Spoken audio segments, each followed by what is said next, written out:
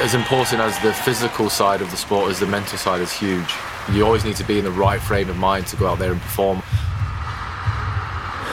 One thing that I also felt is that I felt that I was having to be almost like 10 different versions of myself in 10 different situations.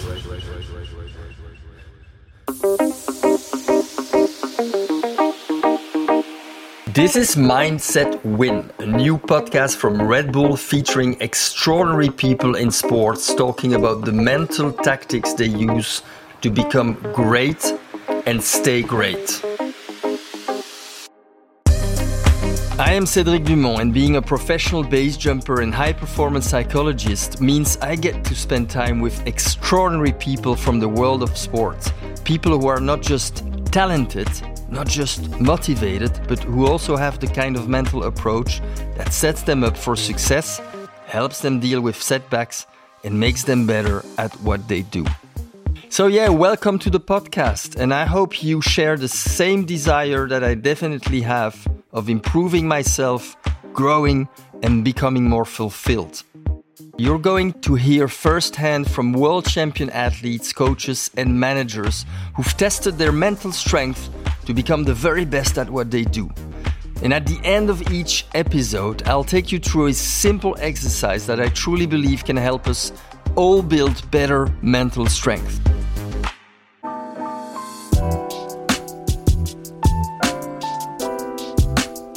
In this episode, we'll be talking about mental fitness and looking at ways to combat a phenomenon called negativity bias. Because in order to perform to the best of your ability, you need your mind to be in positive shape too. We're about to meet an athlete whose mental attitude has had an impact way beyond his own performance. His approach has utterly transformed the culture and success of an entire team. I am talking about Ben Stokes, captain of the England Test cricket team. And under his leadership, England progressed from a side which lost most of their test matches to winning 5 times in 6, playing utterly without fear. And at the time of recording with Ben, he was preparing for his key role in helping England to victory in the T20 World Cup. So, what does it take to not only turn your own career around, but transform the fortunes of an entire national team?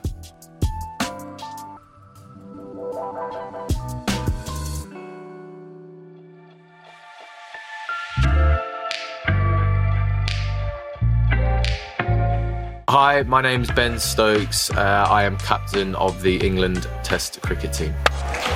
My dad was a professional sportsman himself, played rugby league in New Zealand, so very tough man. I spent a lot of time around my dad because my mum was away working and he was coach of professional teams as well. Just being around a professional environment with my dad coaching, like 15 players, definitely rubbed off on me. I just remember stuff like watching my dad run the players into the ground with certain drills and like everything has to be perfect for you guys to be able to leave this training ground. It's just rubbed off on me without me realising like I was taking all that in. I never leave a training session until I'm completely happy that I've made sure I've done everything to the best of my ability and I've not left anything in training.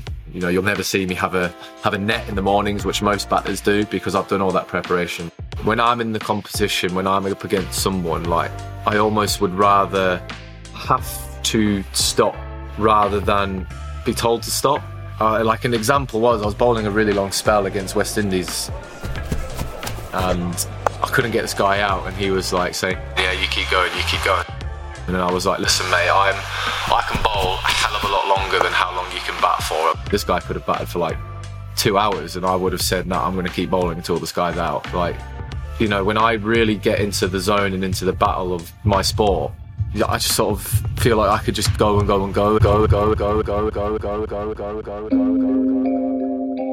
I'd like to say that I still feel on top of my game. I've played professional cricket for 12 years now, and I felt over the last 2 to 3 years that so much has changed. I was almost putting emotions and feelings into a glass bottle. The glass bottle just got too full and just exploded. And then everything just got a bit too much for me at that time. Looking back, it was definitely a build-up over a long period of time of almost compressing emotions or feelings and not being comfortable in speaking about them to anybody. I was by myself in a hotel room where the team was staying. It was very early in the morning.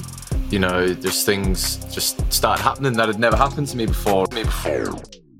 Very hard to look back on that specific moment, but what I do know is, you know, and I can openly say, is that I wasn't very good at talking to people before that fateful day.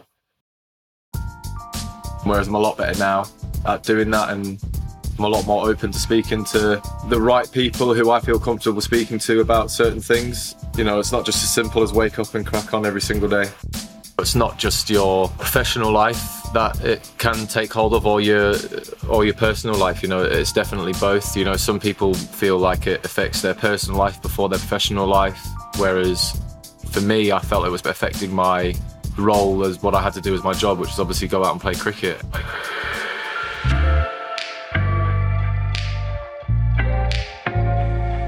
As important as the physical side of the sport is, the mental side is huge. The mental side is huge. You always need to be in the right frame of mind to go out there and perform under a huge amount of pressure, which is especially what you do at the international level. You know, there's not one moment where you're not under pressure, and you need to be in the right mental and physical place to hopefully be able to do your job. The steps I took was to open up to people who were very close to me, and then I went out and, you know, sought help from a professional. The gentleman I ended up speaking to came as highly recommended, and so I had a lot of long, really good face-to-face chats with him. It was great to be able to just go in and speak to someone for a couple of hours and he actually get it, he understands it, and then he could sort of explain to me what was going on by listening to the things that I was telling him. Because although it's great being able to open up to, you know, people who are close to you and just for them to listen, you know, it's even better being able to go and do the same thing with someone who can then almost explain everything to you, so you get an understanding of what's going on.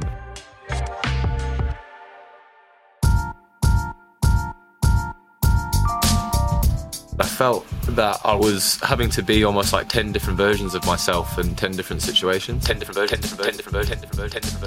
Now I am what I am. I just be me. People will love me, people will hate me, but at least, you know, I'm confident that I'm giving the best account of myself and not trying to live up to anybody's expectations and almost be fake. I've said many a times, I'm on medication daily now, which I'm not afraid to say. And I remember telling a few people, oh, you're on medication? I was like, yeah. Within our team, I've been very keen to make sure that we have performance psychologists and clinical psychologists available to everybody. So when I'm away, I know that if I do ever need to go and speak to either of, you know, those two who are performance or clinical based, that they're available. And it's not just for me, it's for everybody else as well. And it's worked really, really well. And it makes me just feel comfortable as well, knowing that we've got those people on hand within the team now.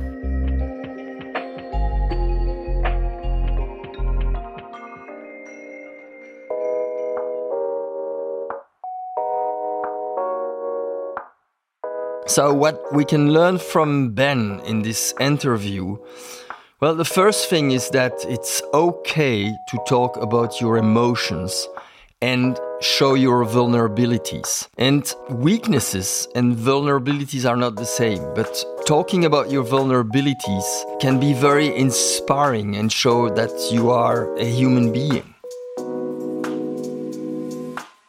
I wasn't very good at talking to people before that fateful day, whereas I'm a lot better now. I'm a lot more open to speaking to the right people who I feel comfortable speaking to about certain things. You know, it's not just as simple as wake up and crack on every single day.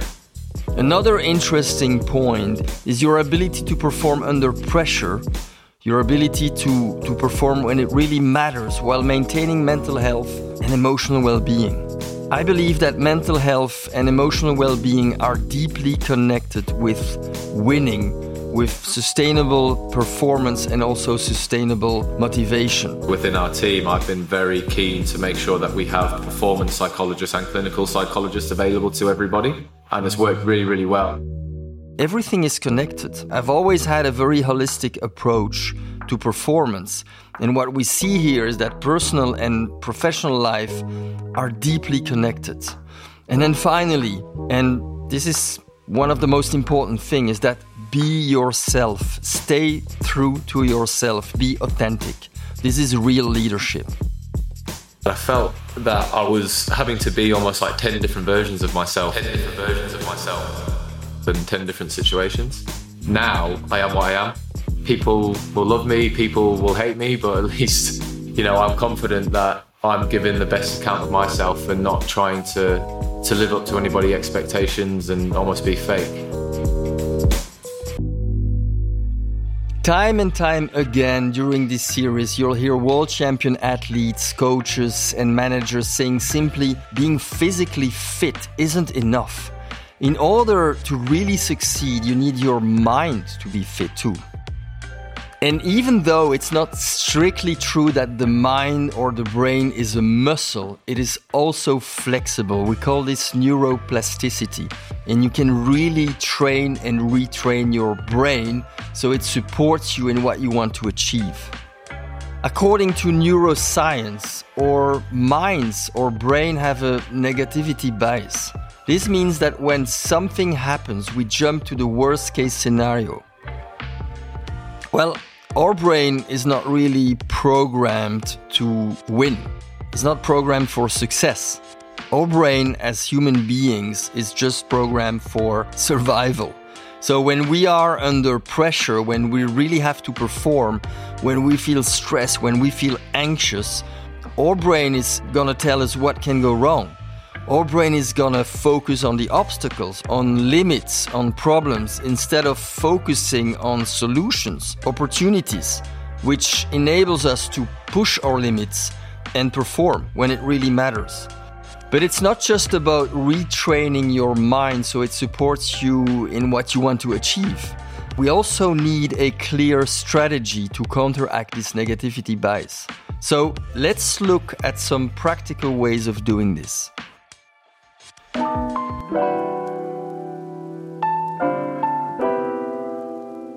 Committing to your mental fitness requires, first of all, and I'm gonna repeat this a lot, but consistency. You need to pick routines that helps you become fitter, happier, and more in tune with yourself. And the cornerstone of mental fitness are, first of all, sleep, recovery, and a good quality of sleep. Second, healthy food. You are what you eat, and nutrition affects the brain a lot. This is really neuroscience. Then, of course, physical activity. And being connected with nature will boost our well-being. And then finally, and maybe most importantly, but good and strong relationships with friends and family. We can all work on these things, but as Ben describes, there really is no shortcut to mental fitness. But we need to start somewhere. So remember that negativity bias we just spoke about? Let's start there. I want to introduce you to a technique that I call Notice, Shift, Rewire, a 3-stage process that you can work on yourself. And here is a very simple way to approach it. First up is notice. And as the name suggests, this is just about being aware when your mind goes straight to those negative thoughts. Then we have shift. And this is where we actively help the mind shift out of negativity and into more useful states. Finally, we have rewire, which we can do by consciously experiencing the process of those first 2 stages, really thinking them through so that the shift becomes rewired into our brains. So this is how you can work on the NSR technique by yourself. Notice. Take a moment each day to practice and build a new habit of noticing when your mind is being negative. And as soon as you experience that moment where your mind leaps to the worst case scenario, stop and catch yourself and move on to stage 2. Shift. When faced with that negative reaction, immediately shift your thoughts to a memory of something positive. Remember when you won that prize. Celebrate a moment at work or at school when something went right, and bring to mind all the opportunities life has to offer. Rewire, then just spend a few seconds deliberately and consciously savoring that moment and the shift from negative to positive. If you can do this every day, if you can be very, very consistent whenever negative thoughts strike, you'll be setting yourself up to counteract the negativity bias that we all experience at times, and you'll give yourself a better, more positive approach. That's it for this episode. Thanks for listening, and please let me know how you found the exercise. Leave a message or a comment, and don't forget to follow, subscribe, and tell your friends. Feedback is a gift, and it will help us get the podcast right for you. And you know by now, same place, same time next week, we'll get to know another athlete and have another mental tactic for us to learn and use. Until then.